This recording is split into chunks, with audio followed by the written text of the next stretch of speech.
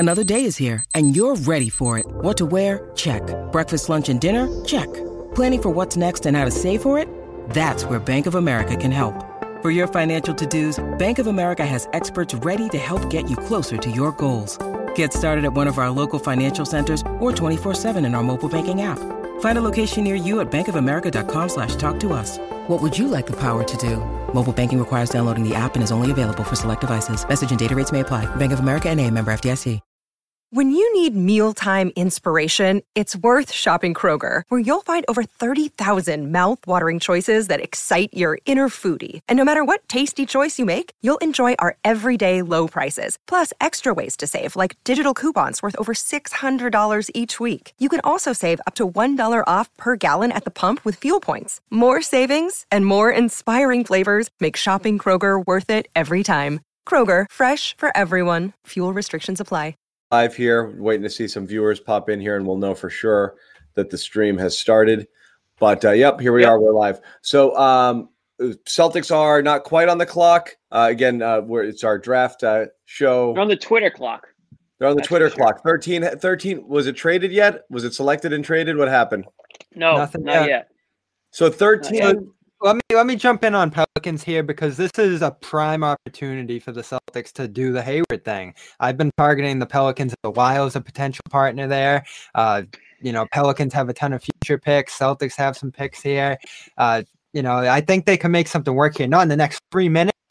Maybe the Pelicans take someone that Boston likes here. Maybe Boston starts to work over the next day with New Orleans here on something. I think this is a great opportunity for both teams here.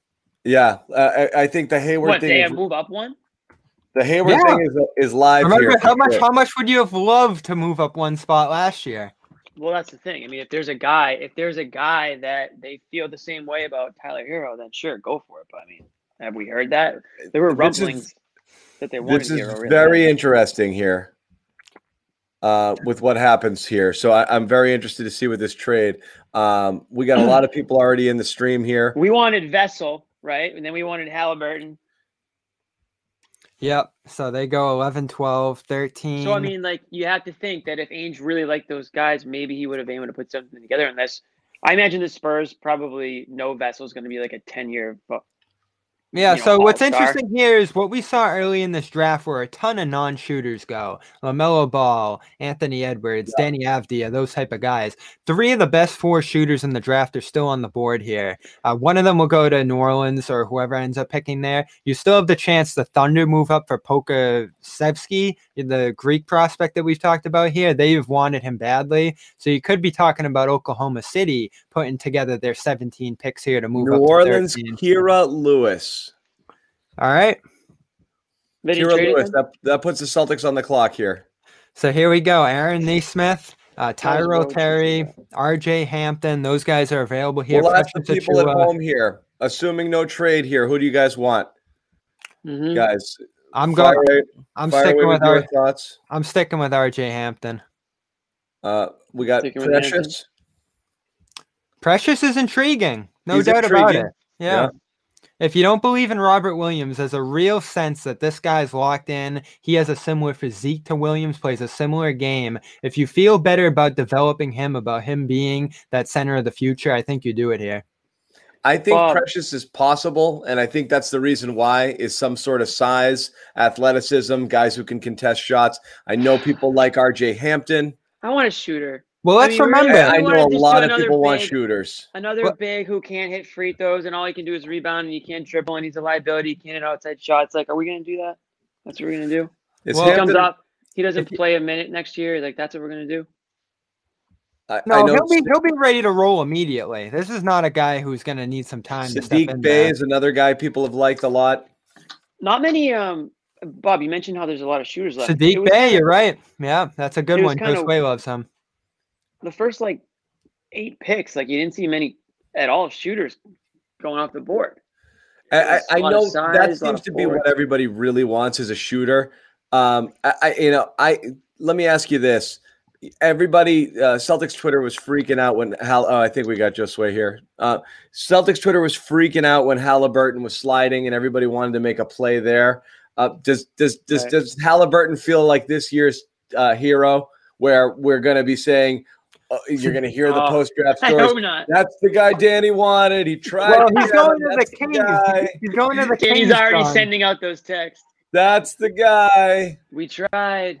We tried everything we could to move up. That's the guy they wanted. Josue, let's talk about Josue. Saddiq Bey's there. That's your guy. Yo, I'm a huge fan of this guy. He can guard multiple positions. He's a shooter. I don't know. I feel like he's the kind of guy his ceiling could be. He could reach his potential quicker than he would in other situations, especially in this team that needs secondary help from that wing position so badly on both ends, right? So I think he checks all the boxes. Yeah, it didn't work out for Boston, but a 44% three-point shooter, has size to guard all the perimeter positions, which is what you look for there. They needed that. And, if Hayward's leaving, all of a sudden you're talking about possibly a starter there on the wing, or at least a sixth man if Smart's sliding into the starting lineup. So he fits a mold for sure for them. He's older. He's the best option for the wing position right now. Yeah, he's 22. He's more developed. There's definitely shades of guys that have played for the Celtics before on those wings positions for Brad Stevens. But the shooting's the key, Josue. Like, this is a guy who can come in and knock shots down for them. And I think that's going to translate on the NBA level. I don't think that part I'm not really concerned about. I'm just worried. I guess my only concern would be on the offensive end, if he could be a consistent scorer enough that the Celtics can rely on. Or a creator. Yeah. A creator is an interesting one because, he'll do a lot of the things that Hayward does, but not that creation aspect. Right. But defensively, I mean, I love that about him. That's what I think. Because of that, you take the offense, you take the shooting and everything else, and you're like, okay, well, what box doesn't he check? If you compare him to every other shooter or every other wing player that's still available, I just think he has more upside, or he has the edge over those guys. Well, if we dive into my mock draft, I had this guy going 11, so he is slid for certain. Saddiq Bey, Aaron Naismith, according to Woj. All right, the shooter.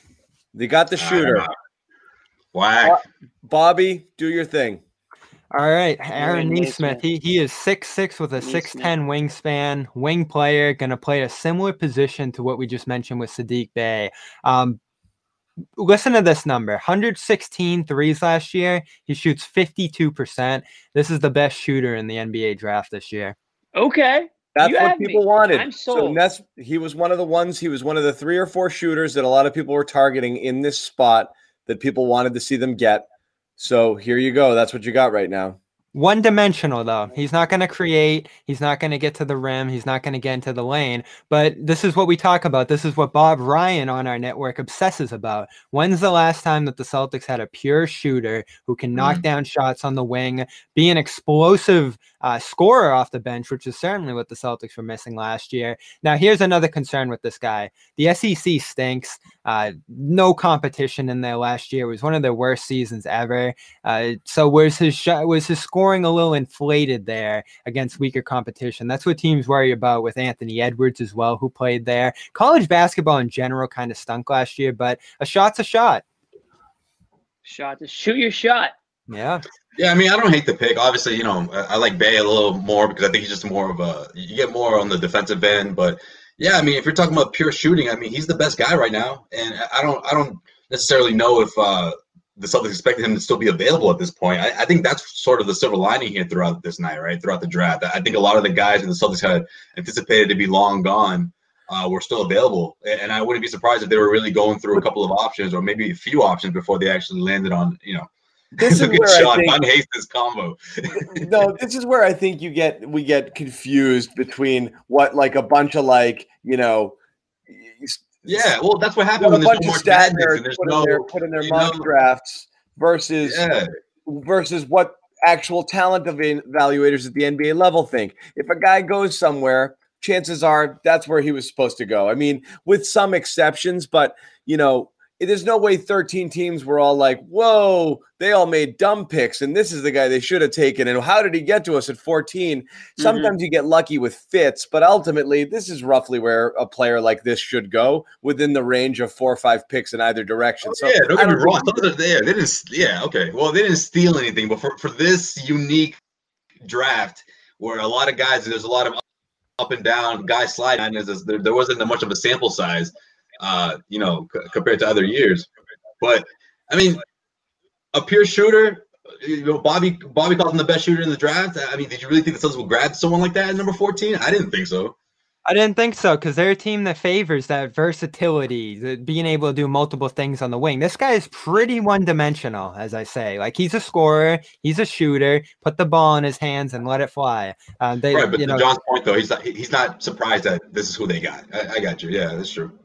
Yeah, I'm a little surprised. I mean, John, so do you like this pick? You said you were going to come out with rage, fury against what was happening here, not moving up. Well, you wanted to see action. And if, again, you don't really know if ultimately the guy that they wanted was somewhere gettable, somewhere else, then you want to see them make that move. If they're fine, this is where, I always use the Patriots as a good comp when it comes to drafting. A lot of times that everyone gets mad at the Patriots when they trade out of a round, but basically they're looking at the board and they're like, I'm getting the same guy here that I'm getting 10, 15 picks later. If the Celtics thought they're getting the same guy at 14 that they're getting at 8, 9, 10, you don't care if they move up. What you wanted to see was them go aggressively somewhere because they wanted a guy. We'll hear the stories afterwards of whether or not they tried really aggressively to get up for Halliburton, but they couldn't, and X, Y, and Z. And then you're going to be like, because that's what Romeo ended up being.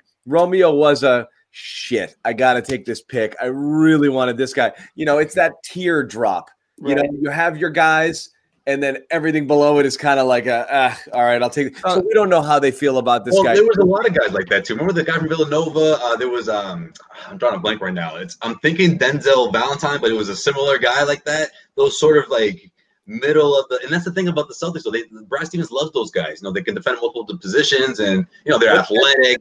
As you said, you don't know how they're going to translate. What's up? This is a one-dimensional guy, Bobby. What do you think of him as a defender?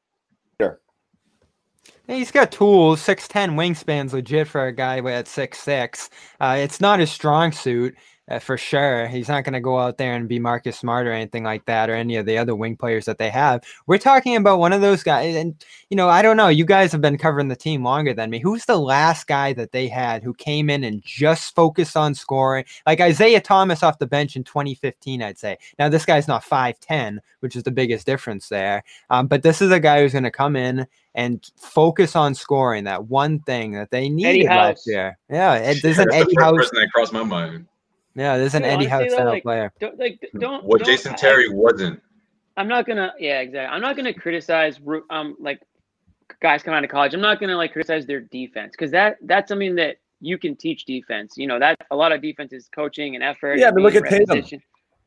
Yeah, absolutely. So you give me a guy who already has a nice jump shot, a great 3-point, great 3-point range, can stretch the floor, all those things.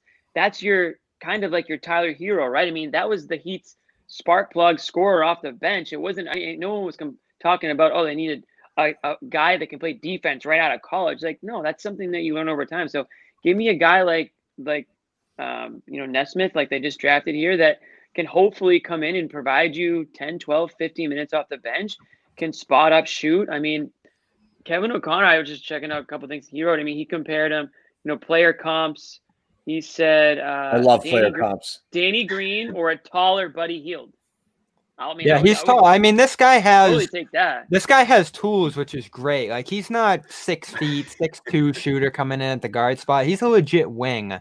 Like John said, you're not worried about defensive liability here. He could develop into a better one in Boston's system, which plenty of players have, especially with those kind of tools. So there's a lot to love here. Like, this is going to be what it's going to be. I don't think this guy transforms into a Tyler Hero type player, and all of a sudden you're talking about, whoa, they found something here. I think if you were looking for like a guy with higher upside into the future, you're going with an RJ Hampton there.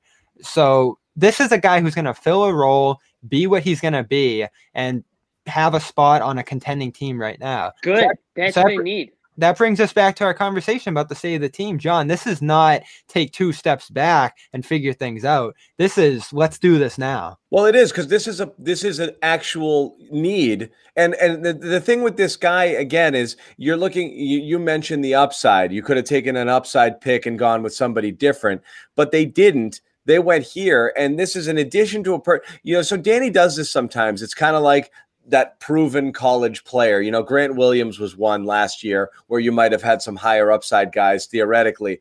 This is a guy who scored 23 points a game in college, you know, and he's 21 years old. So it's less of a let's see what he can do in 2 years if he remembers to set his alarm clock and make it to practice on time sort of player. It's a guy who may, who may make it into right now into your rotation and actually provide some minutes and fills a current need. So yeah, it is more of a in the now sort of pick. It's a need they had. You had a ton of people clamoring for shooters. Want to hear everyone needs shooters though. Want to hear the Jeff Goodman take on this one? Yeah. Tremendous pick. Brad Stevens should be thanking Danny Ainge every single day for this one. Goodman loves everybody because he's so close to them. He loves them all. You know what? If you get on Goodman's bad side, he's not afraid to rip you. I'm interested. Because I was convinced that one of those games, instead of the Tyler Hero game, was going to be Duncan Robinson because this dude loves Duncan Robinson. Yes. I was just like, oh man, Goodman's going to he's going to lose it over this. But he's always been a big hero guy too. So I don't know. Goodman loves, like I said, these are all of his children. He loves all of these guys. They're all graduating. It's like all of my sons graduated, and they're here. They're gonna love you there. It's like, oh, another one over here. Because he does. He scouts these guys. He talks to the kids. He knows them. But I mean, that's good. I mean, any other Twitter reaction to this pick right now? A lot of people seem to be happy with it. I mean, everyone says, good. They got a shooter. They got a scorer. They need that. So I think first impression is, a good pick. But yeah. Minnesota completes that trade that we mentioned earlier. They're going to move up to 17. Or am I flipping that wrong? Yeah, the Rubio 25 and 28 trade. Oklahoma City is moving up to 17, I believe, is actually how it's going. So Minnesota is moving back here and getting back Ricky Rubio. Some fun facts from Aaron Nesmith here. He can drive a tractor, and he has built multiple chicken coops and dug multiple ponds in his day. Also played for Jerry Stackhouse. These are just the fun facts, and he cuts trees. He's country strong. Okay. He played for Jerry Stackhouse too, if you guys remember him. Man. So he's got character, is what you're saying. Here's the comp everyone's going to want to hear from this guy. Ready? Here's who you want this guy to be: Chris Middleton. And I think they've worked. I feel like they've crossed paths at some. I feel like I read that somewhere along the way. Yeah, I see the size similarities there. Also, I mean, Vandy, that's a great school. I mean, this guy's probably got good head on his shoulders. Smart guy. Smart player. Yeah. Probably a high character guy. Yeah. I don't know. All the things that Danny Ainge, loves in his draft picks. I mean, maybe shades of Jaylen Brown in there somewhere. Who knows, right? So now the key here is not in the shooting aspect. But so look, let me talk about one thing before we move on. One thing I thought was interesting. Well, first off, you got to see here whether or not they're able to. Again, they cannot make these picks. So they have to do something here. So you got to see whether or not they're able to package 26 and 30 and move forward, or there's a greater deal at play here. And again, we don't know anything. I've heard no buzz here yet. No buzz. This has been the most boring draft in a long time. On anything. So we don't really know yet. I will say is he can't make the picks, but he might have to.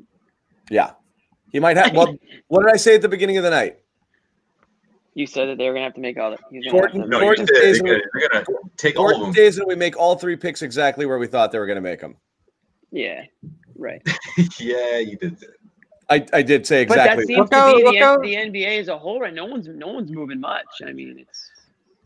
I'm still looking at Philadelphia at 21 to possibly move up there.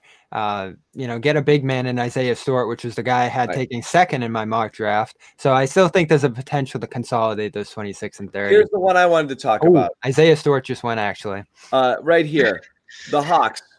Okay, taking a big man to go along with John Collins and Clint Capella. They're just going to stomp they're just going to stomp on every NBA team. That doesn't seem like it makes sense to me. Does it make sense to you guys? This is the thing that raised a little alarm bells here. And again, I don't know how much of the Hawks Hayward thing is in play, but this to me smelled funny. And again, I don't know. You've heard Capella to Celtics before in some capacity. Collins has been talked about. Cedric Maxwell went on the Garden Report earlier today, said he heard Atlanta was talking about things. But Jared Weiss also bumped one of his from The Athletic, bumped a piece that he wrote today out on Twitter about what the Celtics could theoretically do to try to get Collins from Atlanta, and that could also move some money around and get them under the cap here. It doesn't seem like it would make sense because Collins is such a dynamic, player under 25 with seemingly, limitless upside. But again, what are they doing with three guys 6'10", 6'11", playing the same position here? No, I'm with you, John, and that's exactly what I was thinking about when you brought it up in the group text before we got on camera. But I just think the Atlanta Hawks are not in a position where they have to trade one of these guys right away, and I think that doesn't work in the Celtics' favor. Don't. But they got to decide if they're going to pay Collins long term. It's the clock is ticking on whether you're going to max him. That's all. Right. And you have to figure this out because obviously you can't keep all of these guys. I just think the whole Capella thing is sort of one of those moves that they're going to make when like no one's looking and they're just going to get it done just because they have to get it done. I just seem like it doesn't seem like there's an agenda to trade him right away. They're sort of just feeling things out. But then to your point again, they have to make a decision here with Collins. And they have to trade one of these guys. And if I'm Danny Ainge, I'm going to monitor the situation. But, with the Gordon Hayward, the clock's ticking here. I don't know if Gordon Hayward's going to be involved in something like this if the Celtics in Atlanta ultimately end up making a deal. Yeah, I don't think it's a huge deal. We've seen teams do this, take multiple guys. If Minnesota was crafty, they possibly should have taken James Wiseman number 1 today if they believed he was the best player. Teams take multiple guys at the same position. This kind of reminds me of when people say the Celtics have too many wings.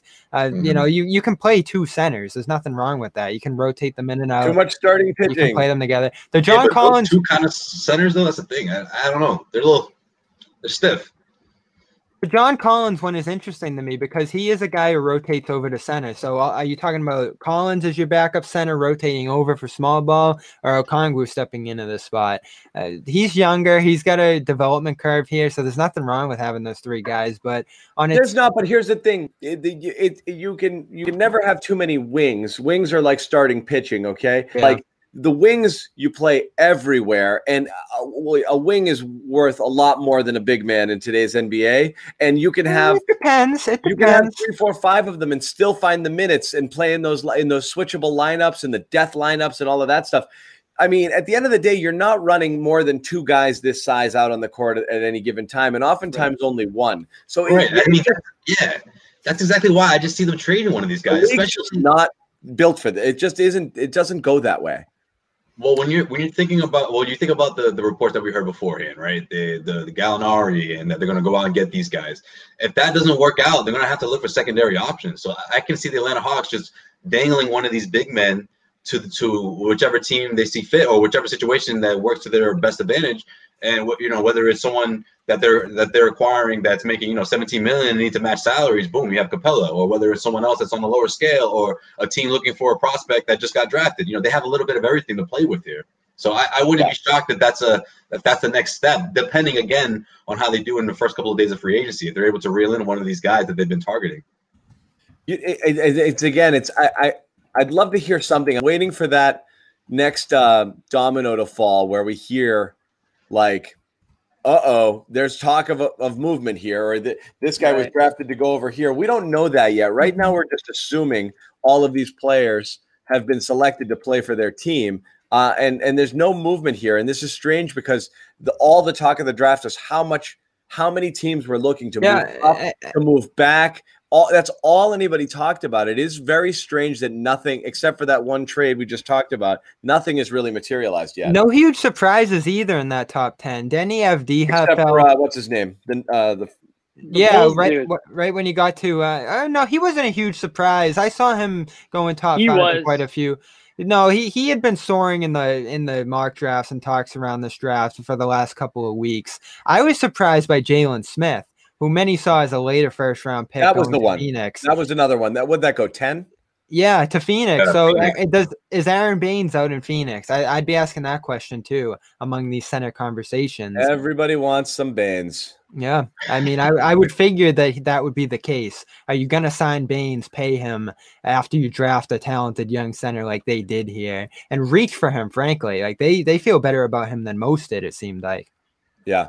So I'm going to check the chat a little bit here too. But what do you guys think here, Bobby? If they're again, it's early. Where are we right now? Dude, weird Celtics Twitter is already like in love. Bro, I can't even keep up. It's just too fast. They're already like putting him in like farmer's gear because of the tractor shit. I told you. Because of what you just said. Everybody loves that already. All right, there goes the Greek. He's not really Greek. He's not really Greek, but he plays for Olympiacos. But yeah, I said the Thunder. And that's the correct pronunciation. In Greece, Red Sox Yankees is Olympiacos Panathinaikos. You're one of those two. Okay, you pick it. Yeah. I used to have, the Thunder, I know exactly what you're talking about. Yeah, it's so true. The Thunder had been red hot on his trail, so they moved out. Jimmy, you gotta have a straw hat or something back there. You got the hard hat. I got nothing. I got the hard hat. I don't got my straw hat on me right now. Yeah, I usually do. Yeah. Seth Davis, big college hoops guy. Yeah. Aaron Nesmith is the best player. You know who player. played for Panathinaikos? Jesus. Dominique Wilkins. Okay, good. He did. After the Celtics. Best player in this draft when it comes to the most important skill in basketball. So solid pick. So I mean, a lot of people are high on that. It's honestly it's a little bit of a breath of fresh air for the Celtics to take a guy that's just like a straight up scorer, not just Danny Ainge falls in love with like athleticism sometimes, and then the guy ends up not being able to shoot or whatever the reason is. But to take a guy that can just straight up score, maybe even come off the bench and give you a little spark and provide you with that little boost. Yeah, I mean that is one of the things they did need this year. I mean, what does that mean? Bobby. I mean, does he have any? Because he's not a playmaker, at least not at this point. So he probably doesn't replace much of what Gordon Hayward gives you in that aspect, but I mean he can provide some scoring that you may or may not lose if Hayward hits the road. Yeah, keep going. I was gonna say there's still potential to pair that with something you talk about, a playmaker, a wing defender. Those sorts of things are still at play here. And my guy, the guy I love, RJ Hampton's still on the board. Could they get up to 21 and pick him? You do love him. You do love him. Yeah, I mean, you do love him. He's sliding still. Did we already take a guy named RJ Hunter? Was that his name? RJ Hunter? Yeah, that one. I was thinking about that earlier. That one didn't work out too well. Wait, so real quick, I want to get to a couple questions. No, he was a rebounder. He was a big rebounder. Greedy plays D. Rebounds. We mentioned that before. We don't think he's untouchable, but at this point, you got to roll him up into something rather than something else. Another quick question here. Guys are asking all of us here. Bruce Miller, would you have rolled up all three picks for the Israeli player or Halliburton for that matter? We got to trade. Bobby? Would you have done it for Halliburton? I'm not in love with him. Like there weren't people in that top 14 that I fell in love with and that I needed to see come here and that I need to yield assets for. You got a pretty good player at 14. There's still a potential to draft a pretty good player here in the 20s. And of course, I'm targeting that RJ Hampton. I've been talking all along. Nikhil Harry's here. He's usually in our Pats chats, but he's here. Hey, Nikhil. Oh, that's bad karma, huh? On draft night. No, Nikhil gets beat up on the Pats boards all the time. Clippers trading Landry Shamet to the Nets for number 19. So nothing. Yeah, so you would not have traded up for any of those, Bobby? We're trying to take some questions here, guys. No, I've been more focused on moving up later with those late round picks and packing that into one. I like the idea of double dipping here in that middle round. There's usually a good player in that middle round, and if you can double dip there, there's a better shot that you have one of the great players in the middle portions of this draft. Yeah, this feels like last year, right? Where you move to a place where you get a guy you want and you go into the second round and get the guy you might have gotten at 30. This is your Carson Edwards, Grant Williams kind of double switcheroo here. I could see that possible. But we'll see. I always want to see people move up. Moving up means I really want that. So guy. there is one interesting guy that they missed out on by a pick, and we talked about that. They were in a location where someone was going to go at 13 that makes you think, oh, they just missed that guy. Kira Lewis is a phenomenal point guard. And we talked about the future of the point guard position after Kemba. Yeah. That was a guy that they had their eyes on, that is one of the better talents in this draft, one of the best athletes in this draft, and a phenomenal point guard. They probably wish he was there at 14, and the Pelicans were fielding calls for that pick. What do you give up to flip one spot up? I mean, we're talking about a guy who would have been more consequential to the future of the franchise rather than just a good role guy in Nesmith. Here's another question for you, Bobby. Some backup point guard options remaining here. Anybody?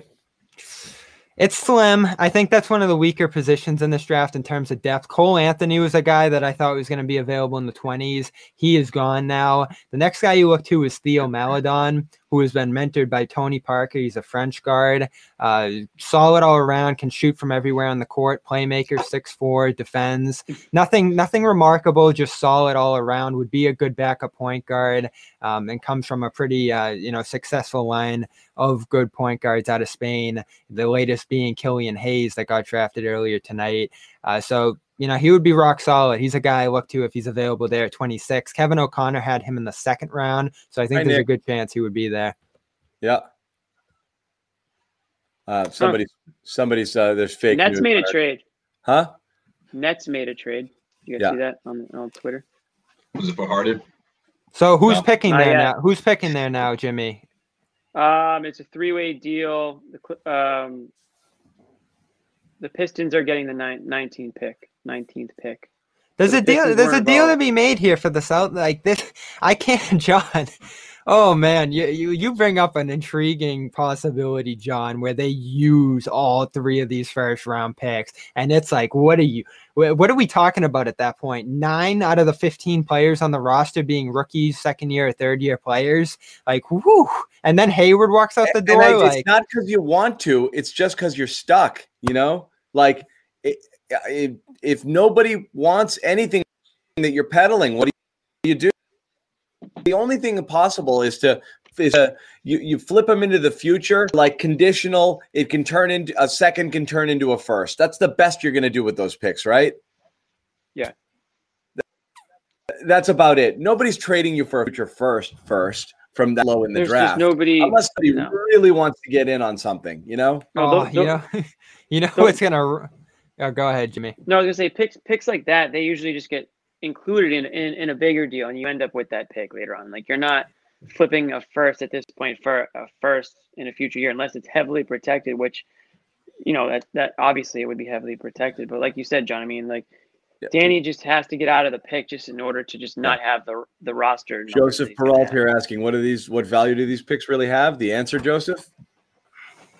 Bagged balls. 0. That's why they're taking it. That's why they're going to use every single one of them. I can't believe. I know. John said that he was serious, but I didn't. I really didn't. Now get ready. I was serious. Not because he wants it, just because of the inability to find somebody who wants it. I thought you would find somebody at least to trade off one of these picks. Get ready for this. How many people have them? Bobby, what do you got? Get ready for this possibility, which is going to drive people through the roof. What if they draft and stash a player in the late first round here? I'm not surprised. I was joking about Yabusele. Yeah. Yabusele, Zizic, they do this. Draft and stash looms. Yeah. At number 30. For sure. Australia. You guys remember that guy? Yeah. So there's a prime. There's a prime Semi. point guard in this draft. He was the second rounder, but they stashed him too. He's the first. He's a Turk. There is a guy in the late first round here, Leandro Bolmaro, 6'7" point guard, who plays for Barcelona. Figures to stay there for a year or two, maybe longer. Needs to develop a shot. He pretty much has everything else in his game. So there's your draft and stash guy, if that's what they're going to go with. And there's the reaction to draft. And there's the reaction to draft and stash. That'll be the popular reaction. That's mine too. Yeah. But honestly, look at this picture. Honestly, when you're Dash. Oh, you're so right, John. Like you knew they were going to end up here. When you're doing like the Celtics, I've been here before. Anyway.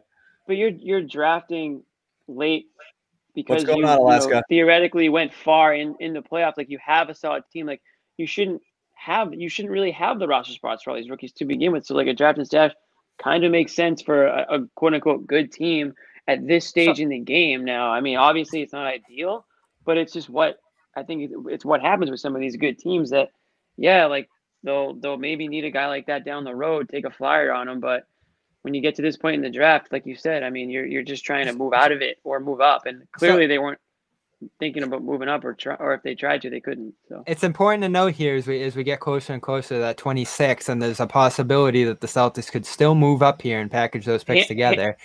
Hampton's still on the board, Bob? Hampton is still on the board. Sadiq Bey is on the board. Tyrell Terry, who's another phenomenal shooter. There goes Bey. Bey just got drafted. There goes Bey. Bey just left. Detroit. It's a good pickup. What pick? 19. 19. All right, so we're pushing 20 now. 6 more picks to go until the Celtics get here. There's still quite a few talented guys. Kentucky guy and Tyrese Maxey. The other best shooter in the draft, and Tyrell Terry. Do you double dip on shooters? Put two great shooters together. Get 'em. Yeah.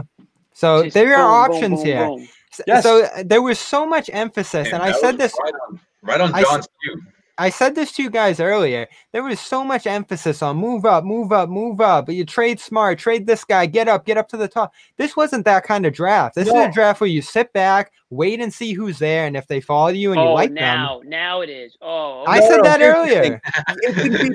It can be now both. It is. It can be. Didn't I say, all right, John Josue, did I say that earlier? No, that's fine. I don't disagree with that, Bobby. I think that actually, it makes more sense in a draft where you don't actually have consensus top tier players to play three lottery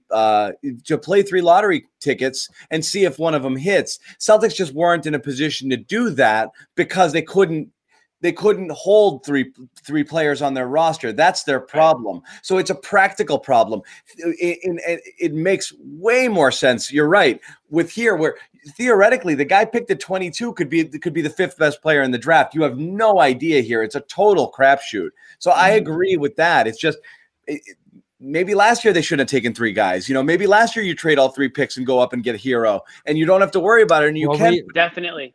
It's a sunk cost at this point. It just is what it is. So you're right. You might be better off taking them, but then you got to figure something out. If you go back in the time machine last year and all things are equal and no one knows where Milwaukee, well, everyone knew where Milwaukee was going to be, but Memphis, the Celtics pick, your own picks that year, you would have traded 6 first-round picks for Tyler Hero. You would have done it, but they had higher hopes for that Memphis pick, and they were wrong. They deserve to get killed for that because Memphis wins that lottery. They move up in that draft. They could see on draft night that John Morant was going to Memphis, and people had an idea of what that kind of player was going to be for the Grizzlies. Now, did they know that it was going to turn them into a playoff team? Probably not. But right when Memphis wins that lottery, you say, and maybe start second guessing what that pick was going to be.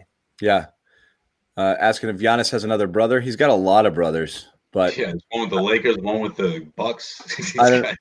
I don't know that anybody's left. So looking at Nesmith, I guess just looking at some stuff, he had a pretty bad foot injury, I guess, this season. So was it like a tractor ran over his foot or something? I don't know what it was, but the last thing you want is like another lingering foot injury on this team. So hopefully that's not anything to worry about.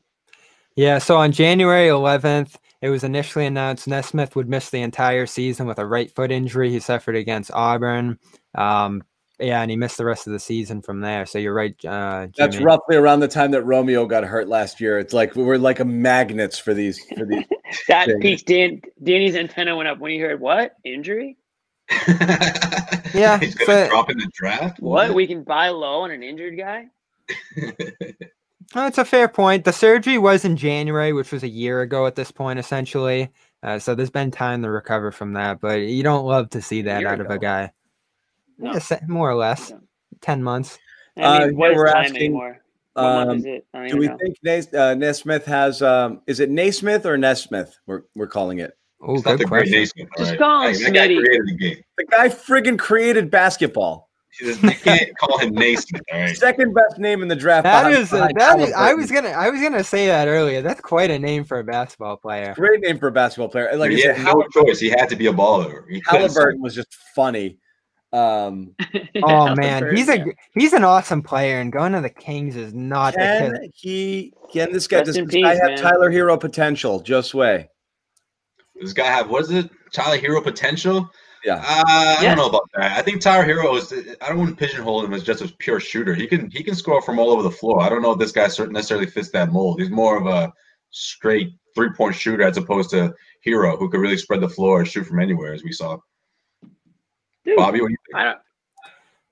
No, he's not a creative, crafty player on the dribble. That's the biggest difference there for sure. That's not a bad thing. I mean, this Celtics offense, like we literally were talking about this before the draft started. The Brad Stevens offense has just been begging for a knockdown shooter. Maybe this is their guy that they can stick to long term. Yeah, I agree. What if he's Channing Frye? Is that good enough? Sure. Is he Channing Frye? I hope he's not. Yes. All right, I'm curious. A guy who just shoots. Sure. Yeah, I can confirm it's Naismith. Naismith. Yep. Well, we'll call him Aaron. Would that be fine? Well, what if he's Danny Green, like KOC says? That'd be awesome. That'd be freaking sweet. Because that's a outside shooter. What did KOC compare him to? If you keep Hayward down. Danny Green. Danny Green, Buddy Hield, those guys. I like the green one. You have to respect their shots. You have to play up in them. You can't cheat off of those guys. I like the Green comparison more than Buddy Hield, though. I don't know if he's going to be capable of dropping. I like the Green comparison. Any given night, that's Buddy. Again, he's more strictly more of a 3-point shooter as opposed to someone that can score off the dribble. That number's staggering, though. That's what I started off the night right after they picked him reading. 52% on 100 threes. We're talking 50 out of 100 threes made. I'd like to see the defense in some of these games in that competition. Like you said, Bobby, he's playing in a pretty shitty conference. So obviously expect those numbers to he's significantly drop. Sorry to disappoint you defensively, but hopefully those 3-point shots will make you not, worried about him on defense. But he's got NBA range already. He's the type of guy that won't be shy to pull up from, 26, 28, right? Yeah, those are the guys. Oh man, the Celtics need people like that so bad. Like, can you please spread the floor? I can't wait to see. Spread the floor, Bobby. I hope you can spread the floor for the Celtics team because who else is doing it? No one else. This is a pleasant surprise. This is a pleasant surprise, Josue. You think about what the Celtics value in the draft, what the league values in the draft now. These versatile guys who do a little bit of everything. They may not be able to shoot, but maybe they can grow into it. Like just the raw athletic talents that usually go in the lottery. This guy has perfected his art and is ready to do it from day one. And the Celtics, like you said, haven't had that in so long. It's a breath of fresh air. It almost reminds me of bringing in Enes Kanter last year. Is it exactly what the league's going toward? No, but this guy does what he does great. He's going to fit that role. He's not going to complain about not starting. He's just going to do what he's going to do. And that's refreshing. Keep going. That's funny. Keep going. What are you saying? It's true. It's true.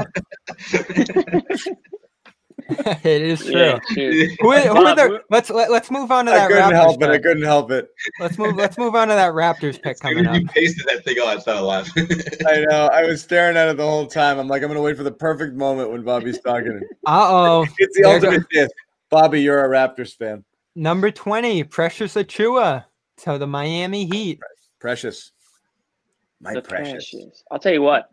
If you had told me this, if the Celtics had drafted Precious, no offense to him, but I'm very happy with the pick they took. I want the shooter. I don't want bigs. I don't want guys who just are gonna be the next Rob Williams. This is the guy we wish Robert Williams was. I love this guy. I really do. And the Heat get him behind Bam. I like this guy a lot. I thought you were going to go there with Jimmy was channeling your old Kevin Garnett. Remember when the Celtics picked Fab Melo? Kevin was like, I'm not going to call a man Fab, but I don't know. I forgot about that. Rest in peace, Fab Melo. Fab. It's just not me. I'm going back to Naismith here. Again, talking about exactly having the type of person. This is a person who does not need to develop any aspect of their NBA game outside of getting used to defending, obviously at this level. But He does exactly what he does. Catch and shoot off the dribble, just shoots. And when you have other people who take the burden of creating shots and dribbling and who draw all of the attention, that's just what you need at times. Just give me the ball and shoot, you know? So now, and in a non-star draft, this keeps going back to it because these are developing opinions. We're trying to talk ourselves either into or out of things, right. Okay? I'm talking myself into it a little bit because if there's not really a star and there's not a player and you know at 14 you're picking at best, I mean – if you look at NBA drafts, everyone thinks you have unlimited potential because you see some guys go, Giannis go at 13, you know, Donovan Mitchell at 13, and you're like, oh, I want one of those guys. But the reality of it is 0 to 5 are stars or starters. 5 to 10 are fringy starters or rotation players, and literally everything after that is a crapshoot. You're as likely to have a guy play meaningful minutes or be out of the league in 3 years as soon as you get past that. In that, even the 10 to 15 range, 15 to 20, forget about it. So these are fringy picks. If you get a guy who fills a role and can give you rotation minutes at that, it's usually a win. So it's not, you always want, you're hoping to hit an absolute home run with it because you've seen other teams do it. So there's that, do I take the shot at the guy with the highest ceiling or take the guy who I know can do stuff and be a valuable type of player? Right. And that's kind of always where fans sometimes want the highest ceiling, but this is a need they had to have. It's like when you brought up what Goodman said, right? Goodman loves everyone. What I wanted to say, or at least elaborate better, was the fact that he likes guys who are going to be successful in the NBA, but you don't know how long they're going to be successful, right? Like to your point, it could be a 4 or 5 year span and then they fall out of the league. But when you have someone who can give you something, the intangible, something that Celtics don't, you know, again, whether it's 3-point shooting, whether it's knockdown, a guy who can just come off the bench and score for you. I think one, it spreads the floor, you know, for guys like Jaylen Brown, Jason Tatum. I think two, it gives the Celtics another option off the bench, something that I think that was just really came up short during the playoffs. You know, you get the juicing up that bench. And three, whether he falls out of the league, you know, 3 or 4 years from now, I think the Celtics just have to have that sort of player in their offense just to see how everyone else reacts to it. How is everyone else's offense going to blossom?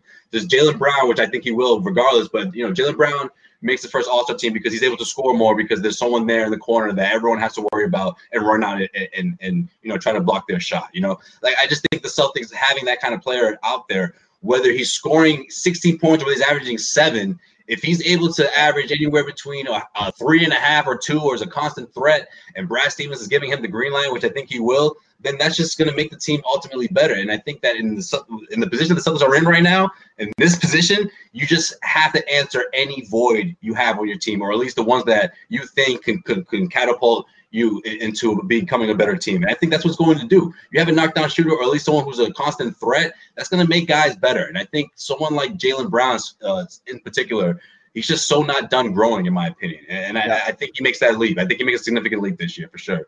It's going to be an awesome blossom, I think, Josue.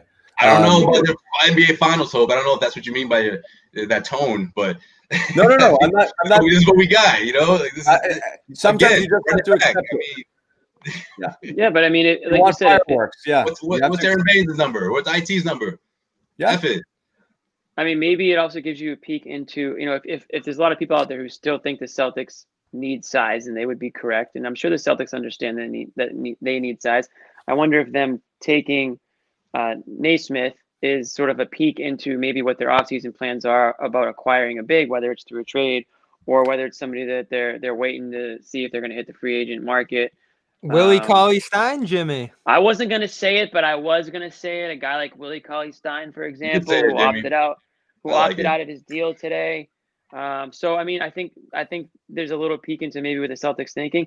And I'd like to see Naismith go in with, you know, a little 1-2 punch with Marcus Smart off the bench. I think those two could complement each other pretty well.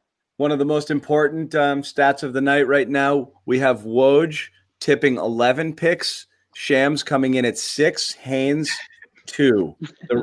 Haynes, he's getting there, but not quite. Haynes had a couple. So Woj is making Shams work for it. I think one year Shams showed up and started to take some of that shit from Woj, and he was like, forget about it. Woj had a couple times. Woj literally double dipped He double tipped a couple times. He had like the 5th pick, and then like 28 seconds later, the 2 and 3 came out consecutively. Yeah. He had them. He's like, screw it. He's like, I know 10. He's like, I know 5 picks ahead. You want me to say them all? I'll say them all. Woj went with like he created the tweet drafts already. He had them ready to go. He had them ready. Sometimes this comes down to who's got the quicker thumbs, you know. So I think Woj went in there and just drafted his tweets ahead of time. Notorious with Woj, though, is he doesn't have Chicago, so number 4 comes around, and people were waiting a little bit longer for that one. He doesn't have Chicago in his pocket the way he does the other teams. Yeah. Somebody had a good message. They said that when Klay Thompson was coming up, the year that Klay Thompson was drafted, everyone said Thompson's the best pure shooter in this draft. So there was a consensus for Klay Thompson, and there appears to be a consensus for Naismith. So there is. I mean, hey. Anytime those two guys are in the same sentence, I'll take that, unless it's lower leg injury, which it actually is in this case. But yeah, we still don't know exactly what that is. We're through pick 21. Wow. So, guys, what do you say? Can we roll through, or do you want to take a break? We should just keep it rolling, man. All right, we'll keep it going. At this point, guys, if you have questions, let us know. So right now, let's see what's the best available. What do we got left? My AirPods are at 10%. We still got RJ Hampton on the board at pick 22. I know. So Bobby's got saying RJ Hunter, but it's not RJ Hunter. Let me think of who else is out there. Tyrell Terry? No, that's a tough one for me. I'm getting a charger. I'm going to let you guys at it for a little bit. I'm going to pop for a second. Just talk. Go. Okay. Just the kids. Yeah. We can't control. You guys can see the comments, right? Because I can't from where I'm at right now. But we got Tyrell Terry on the board. Number of wings, Josh Green, people like that if they want to go in that direction. Who else are we talking about here? What do you think of Maxey? The Sixers went with Maxey at 21. All right, yeah, let's with that. So Daryl Morey makes his first pick as 76ers GM. A combo guard, something they need, a backcourt guy who can create a little bit in the pick and roll. He is not a great pick and roll creator. He's more of an off the bounce scorer. I'd compare him a little bit to Eric Bledsoe, who also went to Kentucky. Can defend well.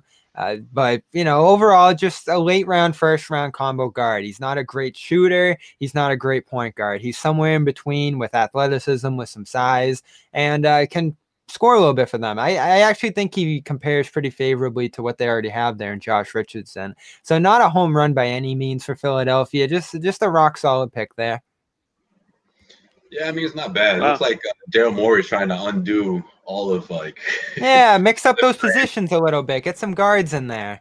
Yeah, he's trying to undo everything that Elton Brand did. And, man. Well, Elton Brand is still there to see it, by the way. Yeah, but he's watching all this unfold. He's not calling the same shots like he used to. Oh, no. Daryl Morey gave the new sheriff in town. And how just watching awkward is that conversation unfold when he comes in and says, hey, by the way, the Al Horford thing, you thought that I got it done. You know what? Actually, I wouldn't be surprised if that was part of the conversation when they hired the dude. Listen, you guys want to get – I'm the only guy who will get Al Horford from underneath that contract. You put me in the spot, and I'll make sure he's gone before the start of the season. I said nobody's more cucked than Elton Brand in the history of being cucked. I mean, he's just sitting there watching Daryl Morey do whatever he wants with his team, and he's just there watching the whole thing happen too. He's just happy to still be employed. Yeah, exactly. We're talking 76ers, John. I know. I was listening. Oh, all right. We were talking Sixers, and hey, one more thing on Precious. KOC is a huge fan of that pick. He said it was his favorite pick of the draft. So Precious. Oh yeah, he went nuts about Precious. that. Right? I was in on Precious. Yeah, I saw that tweet. He goes, "That is the hardest working guy." Miami Heat. Yeah, he's gonna fit in with the club, man. That guy. Jeez, look, the Miami Heat favorite fit. Obviously, tonight it's not the best night to talk about it, but by the time we get to the start of the season, when you compare the Celtics team, whatever it looks like compared to the others, man, it's going to be tough for this team. Whether we're talking, I'm not even thinking about Brooklyn. I'm just thinking of whether we're talking about Miami. Just to start with thinking about Brooklyn. Yeah. Yeah, Bobby, value. That's why. I know. And then the Brooklyn super team. So I do. If we're staying on Philly for one more minute, it's pretty amazing what they put together in the first day. Bobby moving? Or is he frozen on your screens? He's frozen on my screen. He's frozen. I can hear him though. Dead frozen. Bobby, leave and come back. Your screen's get some Wi-Fi issues. He wasn't frozen before. He was just blurry. So yeah, it was blurry. Okay. Well, there goes our Sixers intel. Our Sixers Raptors insider. Yeah. Who's on the clock right now? I'm seeing if anything's tipped right now. It's on TV. It's 22, but I think we're past that.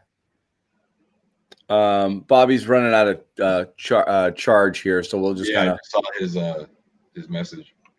KOC said Naismith was a fine pick, but better players were available. Ooh, he's not as high on the pick as who said that? Kevin O'Connor. Yeah. So I know O'Connor had him like 22 on his big board. Yeah.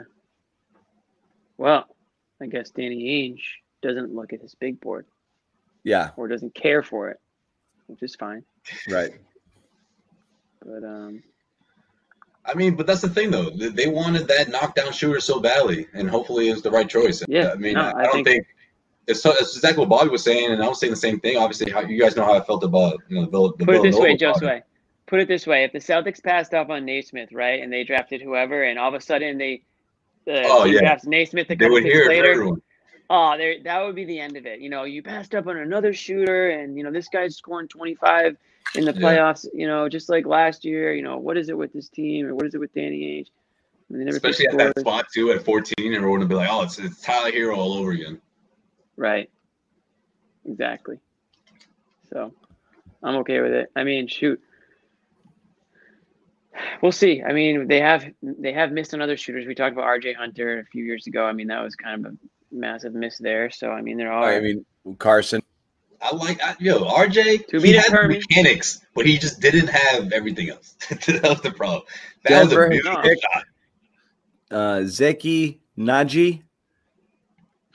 Oh, Shams beat Woj by like this much. Oh, we're in the late first round now. That's when it gets. You know, people. It's up for back. Shams is making a comeback here. I think Woj is even bored with this draft. Woj is like, man. He's like, I'm talking about Mm-hmm. All right, so we got 4 picks till the draft. Everybody's guy that they wanted is still there in RJ. So we'll see whether or not that happens. To recap what we've got so far. No movement on Gordon Hayward. Atlanta made a curious pick at 6, taking another big Okongwu to go with Capella and Collins. And that got some people. It got me going, about that, about something happening there. I got John Collins on the brain early today, and now I just can't get rid of it. You really want that. You were texting him all day. Yeah, I've been there all day. You refused to say the word. What's his name? The guy we're talking about who they want to trade. Precious from Houston. No, man, from Atlanta. Capella. You refuse to say the name Capella. Oh no. So that happened. Completely blanked out there. There was a thought about the Celtics moving up. That did not happen. Celtics ended up picking at 14. They took a shooter. Who some people like, some people don't. We're trying to talk ourselves into it a little bit. We have no choice. Out of Vanderbilt.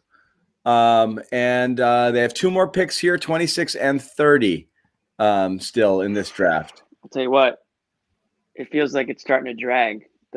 These last few picks have been crawling. I don't know if that's just me or what, but Cedric Maxwell's calling me. Should I pick this up? Yeah, absolutely. Pick it up. Tell him that he's on live. Yo, what up, Max? You're on live right now. I'm on live right now? Yeah, you're on. You're doing a little draft show on CLNS, man. What do you think of the pick? Let us know. Oh, I love the pick. I'm just more looking at what Anna Horford said to Philly. Oh, what'd you think of that, Max? Again, we're on live, Max. We are actually on live. Yeah, like we're really live. I love the pick. I think it was, you bring in another shooter, somebody could knock down some shots, extend the floor a little bit, look like he defends. You don't know that much about him because of his injuries. But Danny went out, and I think that they got the best shooter available. Zay was the best shooter in the draft. So, I like this, this pick coming in the NBA, helping out the team. Yeah, we were just saying that knockdown shooter, man. When's the last time we saw someone like that for the Celtics? That wasn't coached by Doc Rivers. It's really crazy to think about guys who are Ask him about Collins. Don't see him come in Collins. In the NBA, you think about the Tyler Heroes and guys like that who came in and knocked down shots. Say, what do you know about Collins? Somebody to counter with that from that same position. Are you a little disappointed that Suns didn't make a move? I know you approved. You're one of the few people that approved a potential Marcus Smart trade to Golden State for that number 2 pick.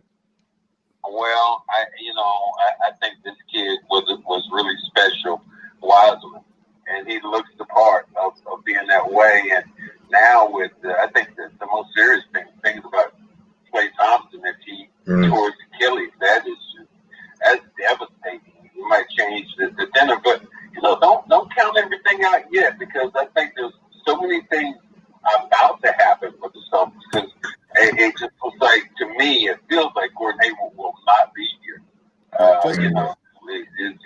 His life is not long for the Celtics, and I think that they're probably going to end up getting one of those young players. I think it could be. I think, and this is just me talking, but I think the kid John that plays center down there in college, I think that he could be a guy that is something to look at. Somebody who's going to counter a guy like Bam. Yeah, they were just asking me to ask you about Collins. That's crazy. Did you guys talk to Max before this? Max knows something about Collins. What is it? Max came on with us, and we want that. He came on. He talked to Nick earlier today on the Garden Report. Mentioned something about Collins, floated it out there. We want to know if Max is hearing it or just thinks it'd be a good idea. I'm hearing things, and I didn't hear from Danny. I'm just some of my little sources think that this could be the way that if Atlanta's thinking about moving, and you'd have to think Josue is a conspiracy guy, and if Josue thinks this way, says, well, why would the Celtics decide to give a player who has a player option and it's for them today, and they didn't make him decide one way or the other? So if they didn't make him decide, they're giving him an opportunity, I think, to go out and make a deal with another team, which is going to help them. I mean, you think about it. If he wanted to go, if you were looking and you made an opportunity for Gordon Hayward, and Gordon Hayward opted out of his contract, Atlanta has $44 million under the cap. So realistically, he could just go there. You're jacked with him leaving, but I think he wants to give the team that gave him all that money an opportunity to make sign and trade. That's a great point. Something maybe use more of his money. That's a great point. He didn't do that in Utah, though. Well, in Utah, I just think it was just he looked at the grass on the other side and said it was greener. I think it was. It was just unfortunate that in his time here, we did not see a healthy Gordon Hayward for his, for his run here. I think we only saw maybe 50% of the time that he was here available in these years that Gordon Hayward has been able to play, and I think that's what made him inconsistent. One of the Celtics draft and stash options here just went Bolmaro. Yeah. And who is still alive? But R.J. Hampton with 3 picks. He might slide into the second round. R.J. Hampton's still there. We'll see. Now. He's the Brady. Max, let me call you back after this. Let's make the next pick. Send Max a link. Send him a link. Yeah, Max, get on here. You're just sitting around. We're just hanging. Yeah. Thank God I told them that we're live. Yeah, that could have gone a lot of ways. No, but you did. I go, Max, how's it going? And again, we are live. These 10 to 11 p.m. Max conversations don't usually stay PG. Yeah. No. I was gonna say when he called me at this time, it's like, but then again, it's the draft, so I figured it was something. Right. I thought it was basketball related, but not so much.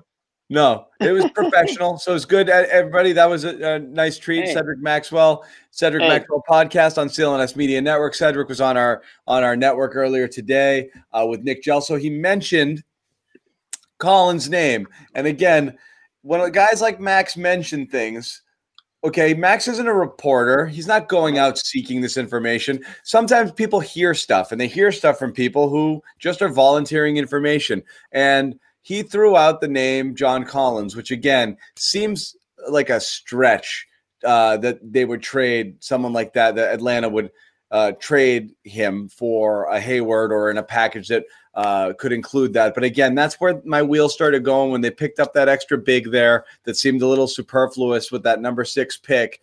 If something might be in the works, who knows? Yeah, and it doesn't mean with the Celtics. They could be looking to move Capella or move somebody at some point or another. So we'll see. We are on pick 24. That's Milwaukee again. RJ Hampton, Jaden McDaniels, Tyler Bay, Trey Jones among the top names available. I know we've been talking about RJ. Bobby, you like any of these other guys? Tyrell Terry was the other guy I like. Oh boy. New Orleans, Bobby. Sorry, bud. New Orleans is apparently picking RJ Hampton according to Shams at 24. Not stunning. Sorry, they need a lead guard ball handler after the Drew Holiday situation. So now all eyes on Tyrell Terry. Do you double dip with that shooter? One guy's shooting 52% in college, the other guy's shooting 45% in college from 3. That's a real possibility here. I'm going to quick update here. Chris Haynes a few seconds ago on Klay Thompson, significant Achilles injury.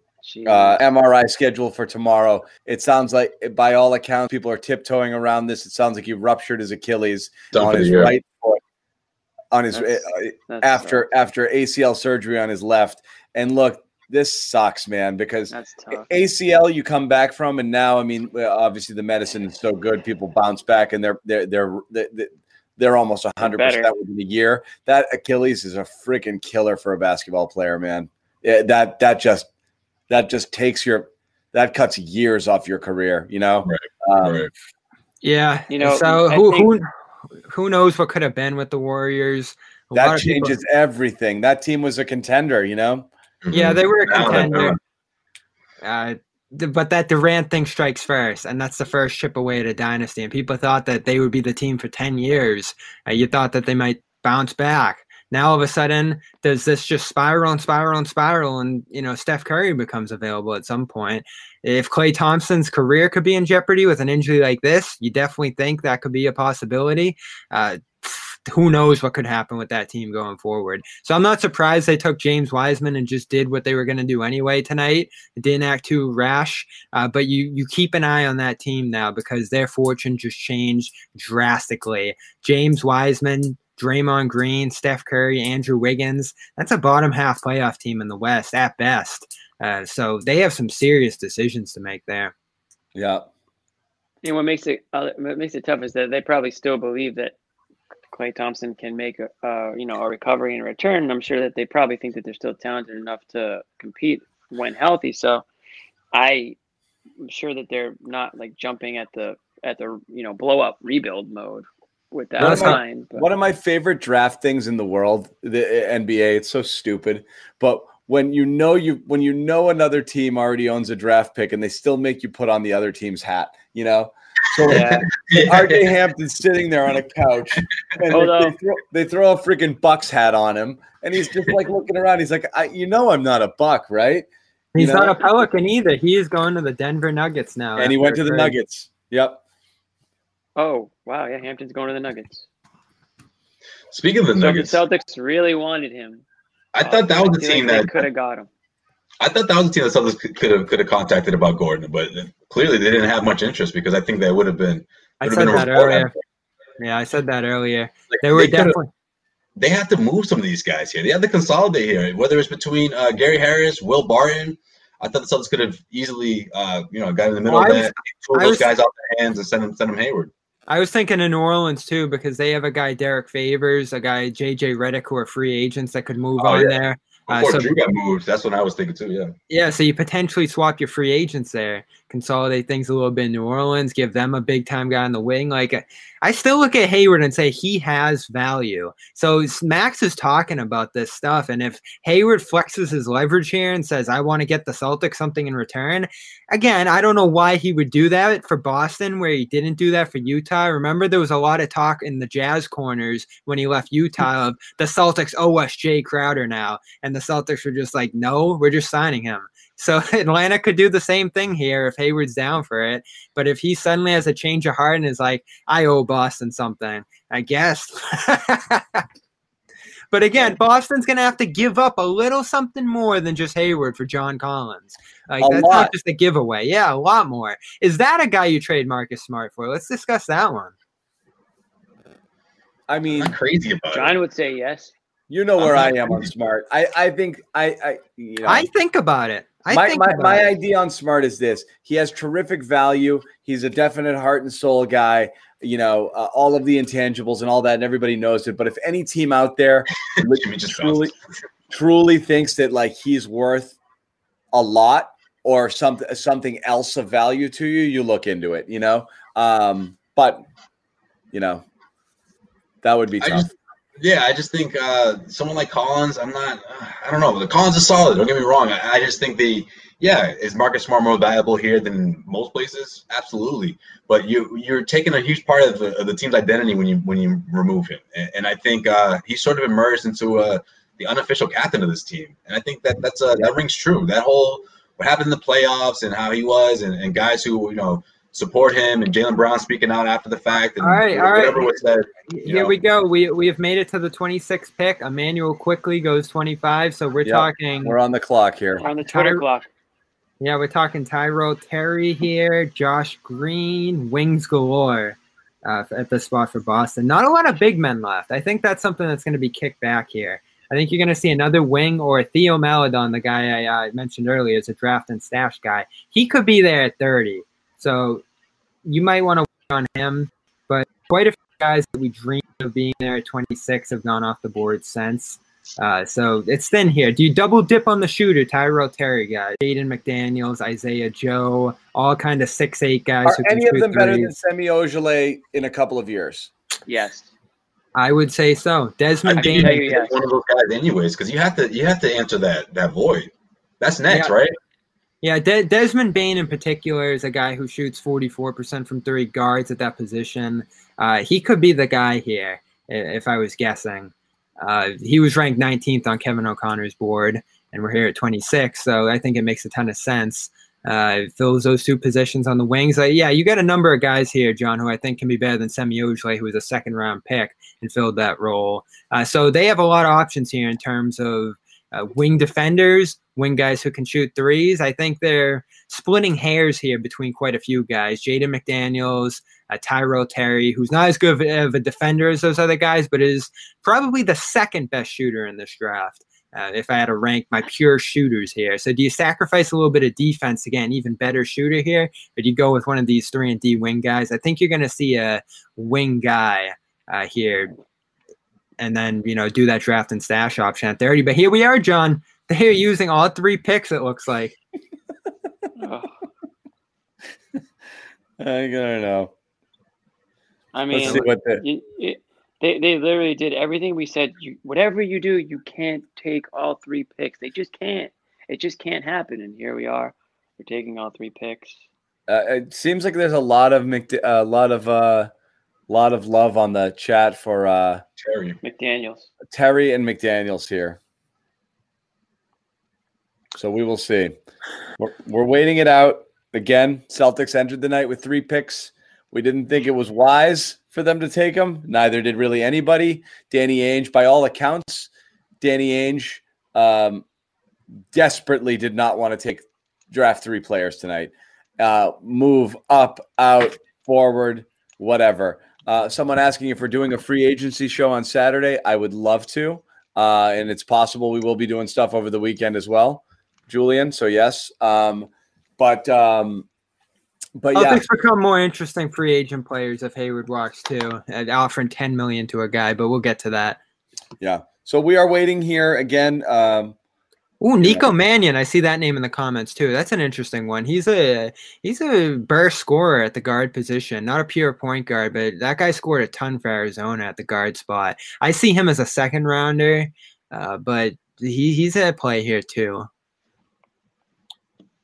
So let's see what they do here. Xavier Tillman, Michigan State. Taking a lot of time. So anytime you go deep, you know that they're desperately trying to move. You know.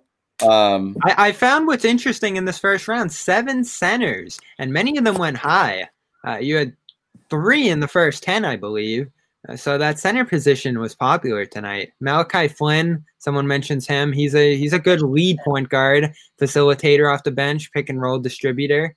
6'1", smaller, skinnier, but he's a creator. San Diego State. He's a good guy here. Wouldn't hate seeing that at all. Do you want to see more wing or point guard behind Kemba here, John? It's again at this point in the draft. We have to be realistic.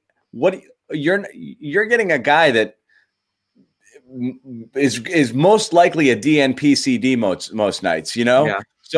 So well, again, except at that point guard I don't position. want to make these picks at all, Bobby. I really don't. Oh, and here we go. Peyton Pritchard is going to the Celtics at number 26. So let me tell you about Peyton Pritchard. This is one of those guys from Oregon who was ball in his hands all the time, point guard, shooter off the dribble, was doing everything for Oregon, a creator. He was the center of the offense there at Oregon for quite a few years and led some very good teams there. That kind of goes back to this thing you see with Danny Ainge of enjoying guys who succeed at the highest level at the college game. I'm trying to pull up his page here, but we're talking about a point guard who can shoot off the dribble, who can create a bit here, and that's what they're going with at 26. All right. Well, we mentioned point guard as one of the possibilities, and here you have it. Again, you're looking at likelihood that Wanamaker's not around next year, and really you're looking at Tremont Waters here. As the deep bench point guard type player. Bobby, from what you know of Pritchard, compare him to, he's a different type of player as Tremont, but if those guys are fighting out for that spot there, is this Pritchard's?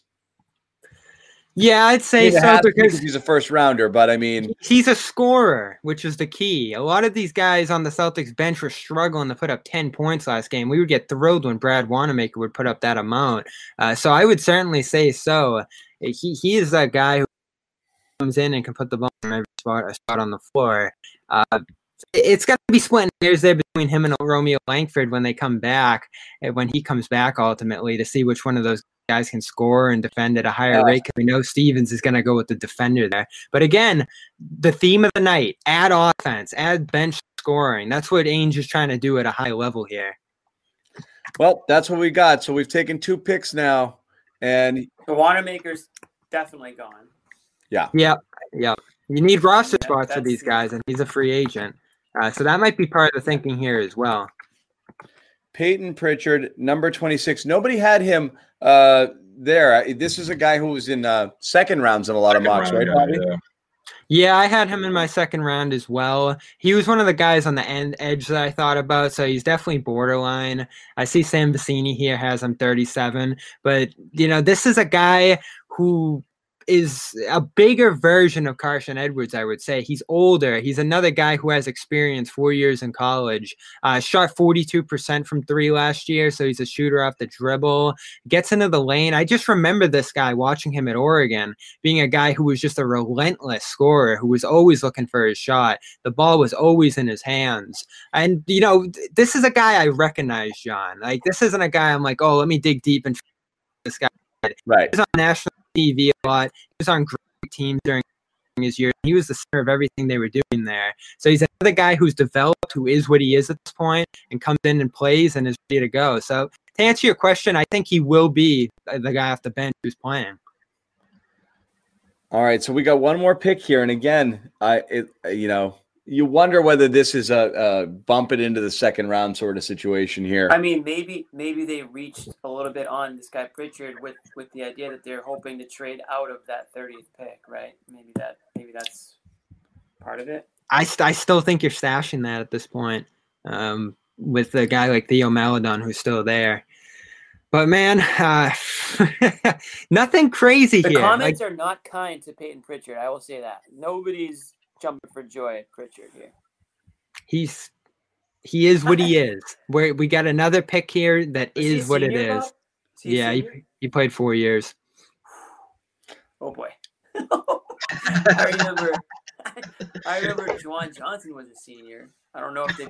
Oh, and I mean, we've done this before. You know. You want to do it? Jimmy Butler. And... You know where it did work for him. The Tony Allen, Delonte West year. You know, where you grab guys who are 3 and 4 year players. Hey, I mean, if you get that, great. But backup point guard. I mean, it is. I guess it technically is a position of need, right? I mean, but you're not even counting on hitting. You're not even counting on hitting at this point. Like I said, is these guys this late draft? These are washouts. You know, I mean, this is why nobody wants these picks. This was Vicini on Pritchard. He called him one of his favorite players in college hoops last year. He voted him third on his Player of the Year ballot for all of college basketball, and said his fearlessness and overall toughness really makes me want to buy in. I like him as a potential backup point guard that can obviously get hot enough to close games for teams in his prime. But to get beyond that level, he's going to have to improve his passing and his defensive ability. Given the competitive attitude, I'd expect he's going to play in the NBA for a long time. Yeah. KOC had him as his 33rd overall prospect. Kevin O'Connor understands how to control the game with his dribble and his voice.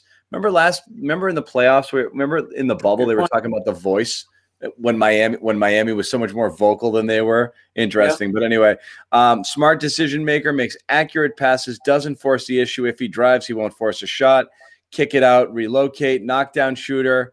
Movement off the dribble suggests he can be a dynamic offensive weapon. Solid ball handler. Won't necessarily break down defenders, but has good ball control, limits turnovers. High effort on ball and off ball defender who could become a pesky defender if he maximizes his limited athleticism. So, like, you guys are gonna say this guy goes after shots, doesn't draw a lot of fouls, undersized, limited defender. So that's it. I mean, you basically summed up late first round picks. I mean, right? That's what you get in the late first round. Hey, you're either getting an athletic project or you're getting a guy who can ball but has limited athleticism. That's what you're picking from. Hey. My favorite is when you get those comparisons. This guy, he's somewhere between kind of like a Paul George or like a Von Wafer. It's like, wait, what? Oh, yeah. It's like there's two completely different skill levels. Like what? Von Wafer. Hooray! We got a pesky defender. You're really getting into this spot. And you talk about it, John, where everybody has their guy at this point. Like, it doesn't matter if they're ranked 50th or they're ranked 40th on all kinds of different boards. Like, teams just find their favorites at this spot. Yeah. And you know who Danny has done this. 25 through 45 is the same freaking guy. It's right. This is such a Danny Ainge pick. You know who Danny Ainge sees in Peyton Pritchard? Danny Ainge. He's done this so many times. Yuri Welsh. Yeah, right. Yeah. Even wore his number. He wore his number. He was so proud about that. He's like, "Here you go." I saw Yuri Welsh in like the day after we got him from Cleveland. I saw him in the Atrium Mall in Chestnut Hill, just walking around, and I recognized him, and nobody else knew who he was yet. And I barked his name out at him, and he was like, he felt like he was assaulted. I was with my wife and girlfriend at the time. I was like, Yuri, welcome to Boston. He was like, gee. I forget the exact way, but Yuri Welsh did somehow lead to Rajon Rondo in a very long, twisted bunch of trades way. So we do have that for Yuri Welsh to thank. So that's what he gets. All right, we'll take it. I love your guys' old Celtic stories. We think the draft's bad now. You guys go back to days where it was just absurd. Nothing will top Jerome Moisa. Moisa was bad. This guy went 6. This guy was. Can you imagine if the Celtics drafted a modern day Moiso instead of like Marcus Smart or instead of Jaylen Brown? Jeez. I hope Ron Mercer at third. I hope I don't live talk about that year. I hope I don't live the day to say you guys should have. First was sixth. Billups was third. I hope I don't live to say, ooh, that Romeo Langford pick was, whoo, and then Romeo Langford. Well, it began with it's worse than that. Michael Smith was a really bad one. I remember growing up, BYU, number 11 overall, and then the last thing Red Auerbach ever did was forcing the issue on Forte. Oh, is that right? Kedrick Brown was an awful one too. Wait. Kedrick Brown was awful, but Red was in love with Joe Forte out of North Carolina, and everyone's like, "All right, let him have him." And they drafted him, and he didn't play a freaking second. That dude used to just chill, and this is before. And they were like, "You're gonna go hang out up there." Yeah, he had his jeans were baggier than mine. And he would just be chilling. No, I'm talking about Joe Forte. I think that dude suited up maybe 3 times that year. And that was the year the Celtics went to the Eastern Conference Finals. Yeah, and one of my least favorite ones ever for no reason at all, just because the second he walked in, I was like, this guy's freaking clueless, was J.R. Giddens. J.R. Giddens, I was like, oh, my God. That was this guy. You're on a championship team. Wake up. Like, come on. He was 2009, right after the championship, right? Yeah. The team. J.R. Giddens. And so obviously you're picking 32 at that point because you won the championship, so you're not expecting anything. And when that guy walked in, I was like, this guy doesn't have a freaking clue how to play basketball. To me, that dude was like taking pictures and asking for autographs after the games, bro. All right, we're coming up. He was so happy to just be there. Be on the court. He's like, wow. And then James Young. Someone mentions James Young. That's an all-timer. This is Jimmy. Jimmy can share. That's too soon. It's too soon. Jimmy can share my pain here. Jimmy shares my pain. We worked at CSN, now NBC Sports Boston, but I worked at CSN for 10 years, and I had to combat these freaking Green Teamers who could not give up on a player. So for 2.5 years, I keep hearing how James Young's gonna be something, and I'm just like, guys, enough already. It's not happening. You have to stop this madness. There was one James Young cannot play basketball. There was one James Young game against Charlotte too where they were down like 20 and he comes in and hits about 4 shots in the row. And I can remember Tommy screaming and yelling, Gorman saying, "They found the guy. Here he is. This is the scorer." The Garden's going crazy. And that was the end of James Young after one good game. Well, he beat out RJ. Yeah, that was the big showdown that year. What's that, Josue? He beat out RJ for the last spot. Remember, that was the big showdown. Who's going to make the team, right? RJ or James Young? RJ fizzled out faster than anyone, and he was a mid-first rounder. He was late, and everyone was like, if they took RJ where they took that, you'd actually feel good about it, you know? And it was like, we thought we got a steal, Yeah, but remember the following year when they drafted Rozier? Oh, you could have got this guy at 28 or whatever, and they got him at 14. Yeah.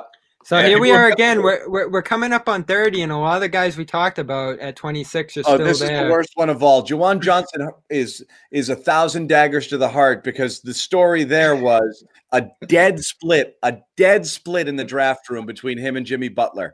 And everybody was a coin. It was like arguments in the war room between the two, and half the faction wanted that, and Danny was in love with the idea of the stretch 4 and Juwan and another senior. And they went with Juwan over Jimmy Butler, and to that day, it haunts them every single day of their lives. Yeah, that was the year they went Johnson and E'Twaun Moore, right? Yeah, that was the year where the Celtics squeezed out one more run. They went to the Eastern Conference Finals and fell. They had a 3-2 lead against the Heat, and they blew it. Oh, that was painful being there, Game 6 in the Garden. Oh, you were there. So what are they going to do here? Like, are we adding 3 players to the roster, sending some? There's got to be something more here. Again, that's what we don't know. But right now, it is eerily quiet on Celtics Twitter about potential movement. Nothing curious has happened yet that would lead you to believe that they're something's in the works, right? Like there isn't something like this, except for Atlanta drafting the third big that doesn't fully make sense to me. But nobody said anything about that. This is probably just something in my own head. I don't see anything right now that seems to be that there's any movement with any of these players. I just want, because I know you can do it, but you're just going to keep picking and picking and picking. And we're talking again, if Hayward leaves, 9 or 10 players on this roster being first, second, or third year players, and only about 4 veterans on this team. I don't know how you go forward with that, even if you hit on these guys. And, one of them might be a hit in Naismith. Pritchard's looking like, a decent player. Now you're coming up on 30 with, decent talent there. Like, you're not looking at substantial upgrades off the bench here. Like, these are, marginal upgrades, and you still have questions about the core. Like, there's gotta be something. There may not be, but there isn't, Bobby. This is what happens. Look, it's not the end of the world. I think, Bob. I think the Celtics most likely. I feel like Bobby just found out Santa Claus doesn't exist. He's Well, let's go back to the day that we look ahead. Oh, you're telling him like 4 stories. I just can't believe it. Like, this is what happens. Let's go back to the. Let's go back to more the normal than not. Yeah, exactly. They usually really mess this up, Bobby. This is better. Let's go back to the day where they picked up all these picks from the Kings and whoever else here. Grizzlies way back with that Jeff Green trade. I can't believe that just cashing out now, by the way. Did we look ahead and say there's 10 picks in the future? They're going to use all 10 of them, or however many it is. It's hard to count after all these years. And they did cash in on the last Brooklyn pick, but they have used quite a few more of these than I think we expected. Oh, yeah. God. I guess that's. We've reached the one of Bain or Tillman is going to be there when they pick. So hooray, we did it. Portion of Celtics Twitter, and I'm not here for this anymore. Oh my God. Are you? I'm ready to go. This feels like Dave. I'm hearing body only. I checked out 20 minutes ago. I'm one of those. No, John. If this was 2019, I would have been that guy saying Grant Williams is on the board. But we stood there with those 4 rookies last year, and we're just like, we're doing this, huh? Like, or it was 5 rookies when you include Taco and, throwing Javonte Green, it was 6. And now all of a sudden you're adding 4 more. There's going to be 10. You're getting rid of some of these guys, but upwards of 10. All those kids. Christmas is going to be awesome with all these kids, Oh, geez. Just what are we doing? This roster is so young and inexperienced. It's unbelievable. You almost have to just hope that's my issue. Guys like Romeo is going to see these new guys come in and be like, wait a minute, you're not taking my spot, bro. Like, I got this. So let's look at Hayward. That's what we said. That's what we said in the playoffs. There's not enough depth. There's not enough veterans to come in. All right, that 30th pick's coming in, but I got something to say after it. Oh, do we have it? It's coming in any minute now. I think they're there now because Malachi Flynn just went to Toronto at 29, so the Celtics are on the clock. I guess I'll just squeeze it in quick here. We were talking about Hayward's potential sign and trade being splitting one player into multiple different medium-sized contracts. Now you're talking about signing 3 rookies where you really only had 3 roster spots to open. Like, something's got to give here. And forget about a Hayward leaving and this being the situation. I'm out on the team. If that's the way this is going, you get a trade. Our Celtics beat guy. He's out. If that's the way this goes. Danny, you killed him. Now, again, I'm not going to kill them for something they haven't done. Bobby, they're joking about the whole Toronto thing, right? They're not really going to send it to Toronto, right? I think it was Nick that said that. Nick was like, "Hey, maybe we work something out." I'm like, "Wait, don't tell Bobby that. He's gonna actually think you're serious." Santa just got ruined again. Yeah, you do bring up a legitimate concern. He's not even getting started in this business, and you guys are just cutting his legs out here. Oh man, let's see what's coming at 30. Boston is moving the 30th pick, according to Woj. Trade for 2 second rounders. Probably. That's what we said they were going to do. Oh, let's get even more players. Let's make it 5. Let's start putting them on Maine. Unreal. It's going to be a future pick. I can't believe they really did this. I can. I told you they would do this. You were right. Yeah. Oh, man. All right. Yep. So now you got to address the center somehow in free agency or via trade. Again, I'm waiting for the next thing. I was waiting for it last year and it never came, but I'm still waiting for the next thing that's going to follow this. There are so many players on this team. Whew. They're going to get literally nothing for this 30th pick. They have to trade it. That's what I'm saying. You trade for a future. It's going to be one of those like it's a second, but it can convey to a first if such and such sort of things. You know, they had like Minnesota, right? You're not talking about this trip.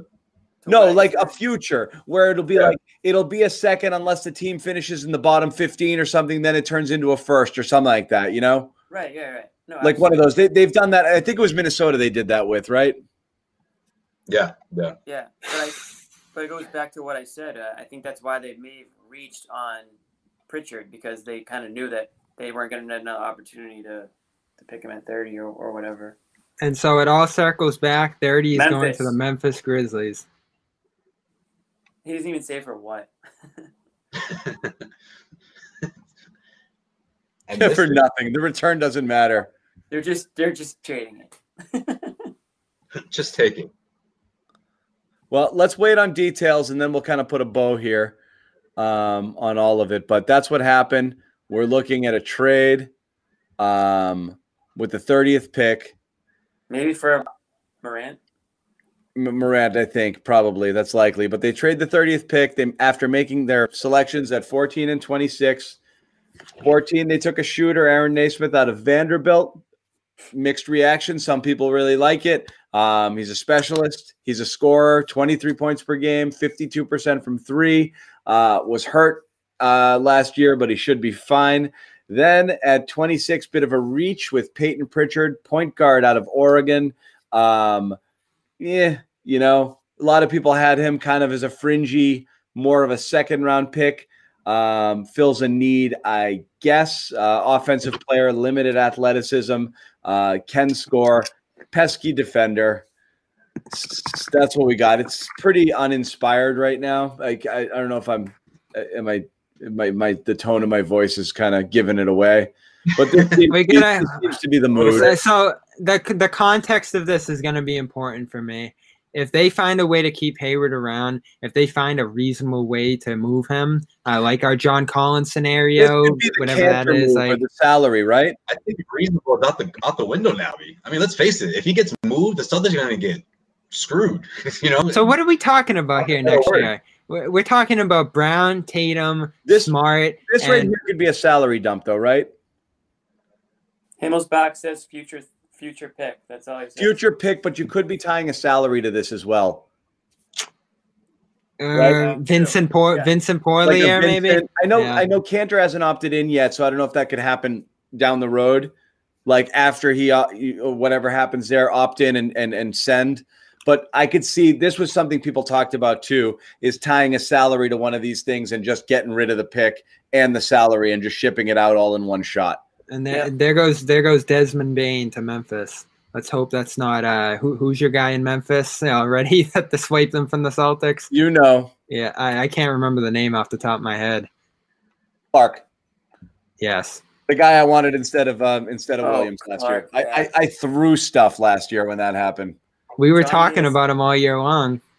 That bugged me. That's just the perfect guy at that spot in the draft because it's instant energy, athleticism, just what you kind of needed there. I didn't get it. Brandon Clark. That's what I said that. Yeah. Brandon Clark. So watch Desmond Bane become the next third guy in Rookie of the Year for Memphis. Here we are. Not inspiring. Is this your 2 steps back for 1 step forward plan? No, it's the other way around. 1 step back, 2 steps forward. Otherwise, you're going backwards. But I don't know. Right. I don't know. you'll never get where you want to go. Well, that actually could be what this move ends up being. Oh, he's just going around. That was a Freudian slip. No, it's fine. It's not the trading Hayward to secure something that can put you in a position to do something else down the road is the one step back to take a couple steps forward. Didn't happen. So they ended up doing what we kind of thought was possible, if not probable. Hard to make trades. None of this stuff really had any value. They got a decent player at 14. They got whatever at 26, and nothing really to be super inspired by. We'll see. This has nothing to do with what the team is going to be like next year. Most of the excitement is going to come in the next couple of days here. Yeah. With the Hayward and whatever that's going to trigger. So you're going to really have a clear picture. I mean, that's the whole ball game. He opts in and you run it back, or you find some sort of trade and you're doing a half rebuild on the fly. You're retooling parts of your roster, building around a core. That's what this team is. It's a run it back for a year or kind of making some changes on the fly. And I think these moves look fine if you run it back. Like you have your shooter off the bench, you have your bench point guard in Pritchard, and you still have the best top 4 in the NBA if you can retain Hayward. So I'll be perfectly fine with this draft if they're keeping this. But what are you doing if you have half? It's not even half contention and half future anymore. It's like 1/5 of the roster is guys that move the needle, and then the rest is just your cast of young guys and hopeful future careers. Like all along, man. Like that's the thing about this team. Like all season long, it was like this team is so top heavy. Well, it made sense last year. It made sense last year. They made what? It made sense last year because you didn't know Kemba was coming. Irving, all those guys were walking out the door. So it's like, all right, we're not contending anymore. Let's get a bunch of young guys and just see what happens here. Now Kemba comes, you make the East Finals, and your needle's back toward the finals. And you do the same thing on draft night. Well, the problem is that core hasn't improved, and of course, neither is the second unit. So overall, I mean, we're not seeing a better team, whereas most of the top teams in the East have improved. That's the other issue. The East gets tougher. I think the next week or so, like John said, it's going to tell a lot. I mean, the roster you see tonight isn't going to be the roster you see. The roster's full, so yeah, you gotta find a way to move some stuff to do anything. They're gonna have to move some of those end of the bench type holes. I think they need to bring in a couple of low cost veterans to shore up the bench and shore up some of those role players, because you can't count on unfortunately you can't count on the second year guys, I don't think, at this point, and certainly you can't count on the rookies without seeing what you've got. So they definitely need to add a couple of low cost veterans to the mix. The Celtics have to roll a dice on some of these guys, and let's face it. One of the guys that I think that the Celtics just want no part of, and they haven't shown any inches of it because they would have had him already. And that's DeMarcus Cousins, or other guys in the past, like the guy who you're not gonna have to throw the bag at, but the Celtics aren't going to consider that, right? And I'm not saying that if they don't, then that they're foolish. But doesn't Danny have to take a risk with some of these guys, like whether it's DeMarcus or another veteran who the Celtics never take a flyer on, unless it's March and they're desperate. Let's take a flyer somewhere before the season starts, as opposed to taking a flyer on all these young guys and deciding whether they belong in Maine or not. Like this is going to be the third year in a row where we have a really, really good championship Maine team. But the Celtics team just hasn't been able to put together at least 2 solid guys from that main team that can contribute right away. What do you do with Taco Fall? Oh, shut up! I can't do this. Make the All-Star team in freaking Maine. Like that's the thing. Like those are the guys. I can't do it anymore. We moved on to the Taco Fall. I can't do it. I can't do it. Honestly, you take your bet. When it comes to Taco tonight, I can't. When it comes to Vulture in this second unit, you take you try to mold someone like Romeo, and your top pick in this draft, the shooter. Let's see it. Let's put him in there. And you work from there. But Hayward, I mean, if Hayward walks, that's another hole, and it's looking like that's going to be the case. All right. I generally like the picks they made tonight. Sign me up for Cousins. Of course you do. Sign me up for Cousins. It's just, where does all this stuff go? We got 14 players under contract, 1 free agent, 2 draft picks, potentially using a mid-level extension, so you get to 17 there. 2 two-way players make it 19, and a second-round pick here. We're talking about moving around 20 players right now. It's like, where's all this stuff go? There's not enough locker room spots in the It's going to be like training camp where they have 4 guys sitting down on the ground with their bags just in the middle of the room.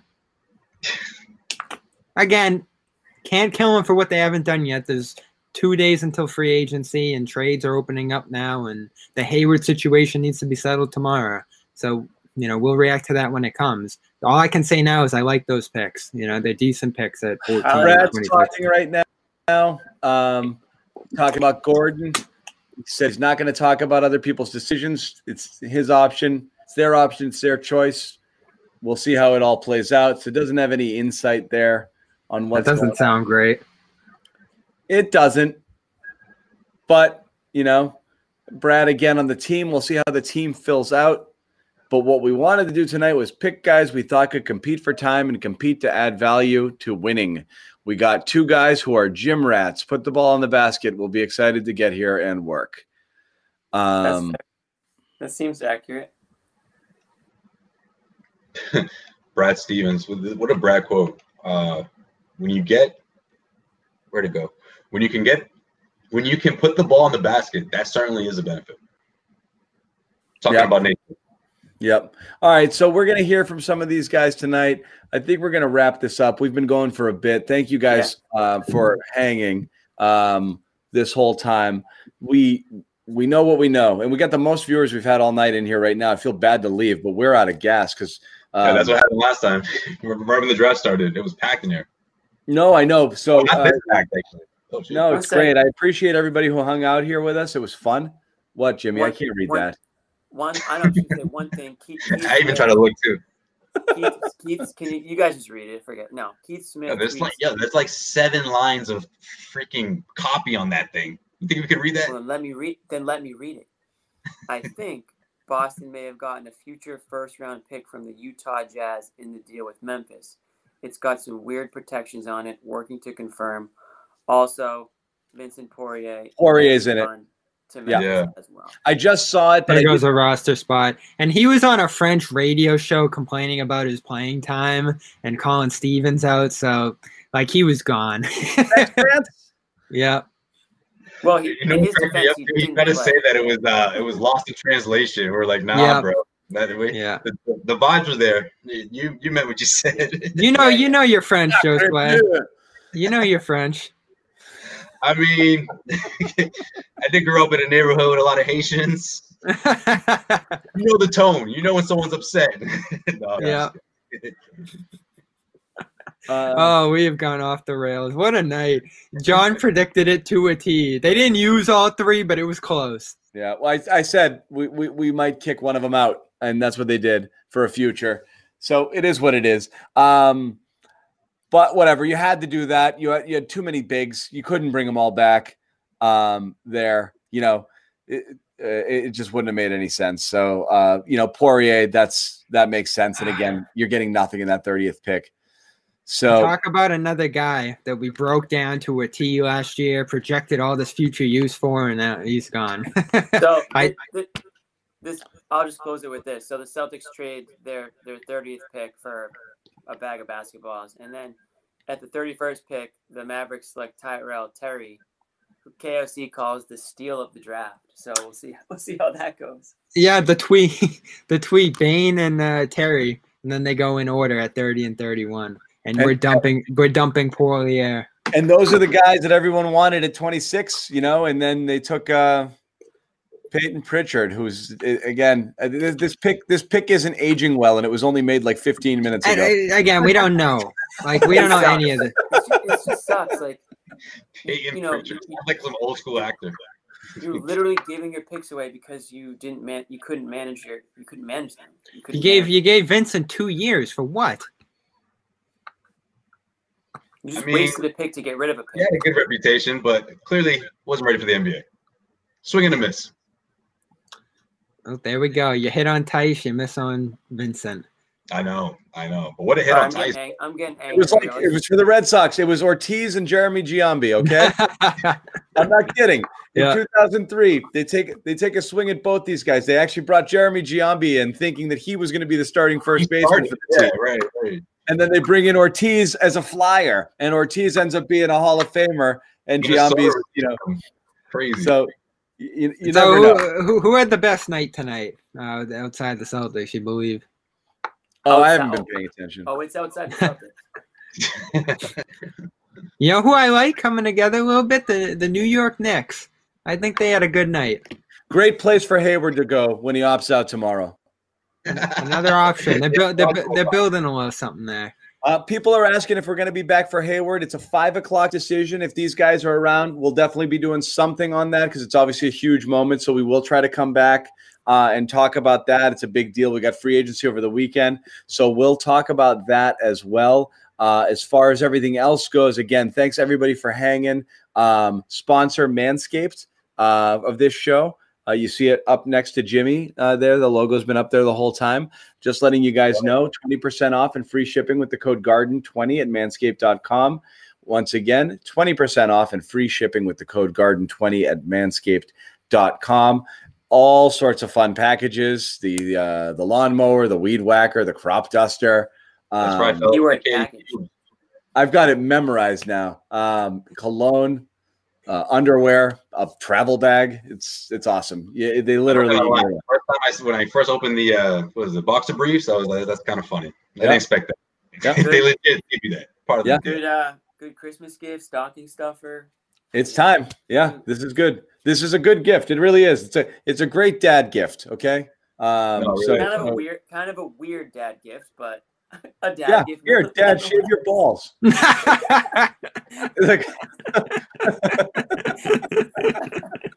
you know what? I never thought about this, son. Thank you.